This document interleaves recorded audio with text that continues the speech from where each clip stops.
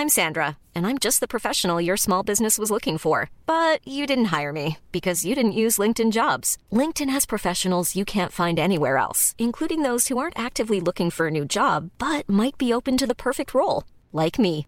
In a given month, over 70% of LinkedIn users don't visit other leading job sites. So if you're not looking on LinkedIn, you'll miss out on great candidates like Sandra. Start hiring professionals like a professional. Post your free job on linkedin.com/people today.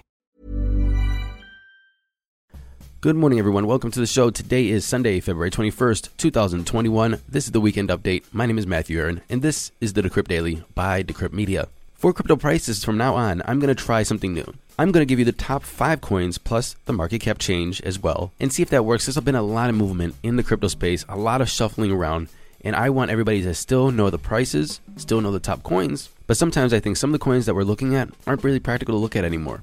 So I'm just going to go into the top 5 coins and the biggest movers and the market cap. It's 10 a.m.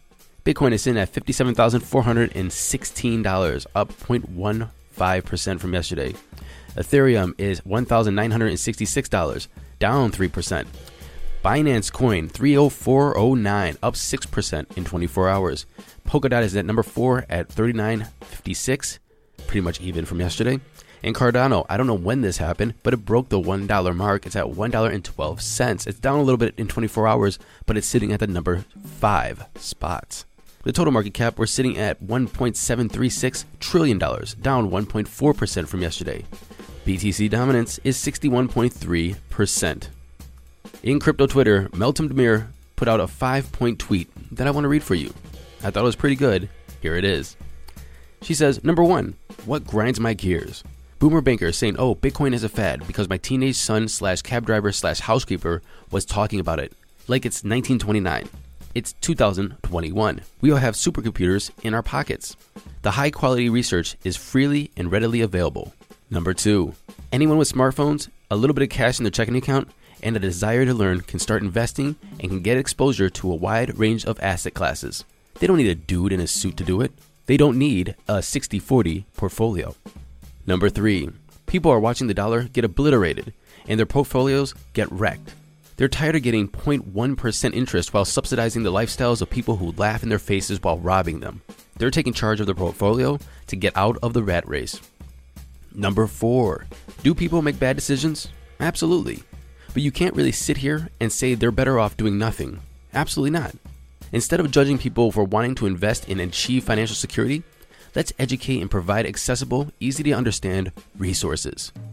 And number 5, respectfully, your cabbie buying Bitcoin is not the sign of the top of the market.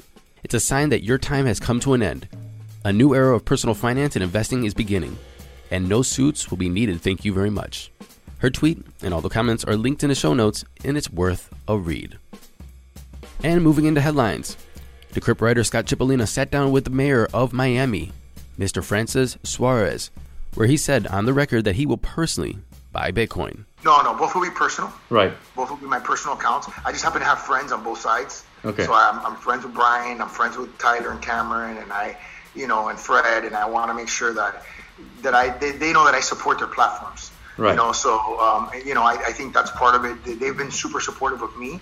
I may do Bitcoin, I may do Ethereum, and I may do Dogecoin. I mean, I haven't fully figured out what I'm going to do, but those are the 3 that I'm looking at. Mayor Suarez then went on to say how he's trying to transform Miami into a blockchain hub, allowing workers to get paid in Bitcoin, pay taxes in Bitcoin, and much more. Where I put forth a resolution to the city commission that passed by a vote of 4-1, and it did 3 things. It allowed us to go out there and find a third party, which will allow us to pay our employees in Bitcoin. It allowed us to go out there and find a third party, which could potentially be the same third party, to allow us to accept taxes and fees in Bitcoin. And then it asked the manager, or my COO, to explore the possibility of being able to hold Bitcoin as an asset in our treasury reserve. Thanks, Scott, for the reporting, and I personally think that this is really bullish. As we all should know by now, Tesla bought $1.5 billion worth of Bitcoin, and when they disclosed it, it jumped the price around 8.5%. Well, you know what? It never slowed down, never looked back. 12 days later, it broke in $57,000. Well, that puts Tesla at $1 billion profit from its Bitcoin investment. Compare that to the $721 million in profit from selling cars. Could it be that Tesla is better at investing than making cars? I don't know. I'm still buying a Tesla. Now, we also know if you're going to have a product, a company, or a service in 2021, you also need a good domain name. Well, it took them a while, but Sushi.com just got purchased by crypto venture firm Future Fun. And Sushi.com was purchased for the decentralized finance project Sushi Swap. The VC firm said that it acquired the domain to greatly increase internet traffic and exposure to the sushi brand for the forthcoming new projects. Keep an eye on Sushi.com, see how that turns out, and see the new projects that are going to be launched. And finally, I want you to go back to February 18th episode where I talk about the Canadian ETF. If you guys remember on that episode, I was late to that interview. I was like, Justin, I'm so sorry. I'm late. I thought I was at a different time. He's like, it's cool, man. It's cool. Because I took the time waiting for you to go buy some of this ETF.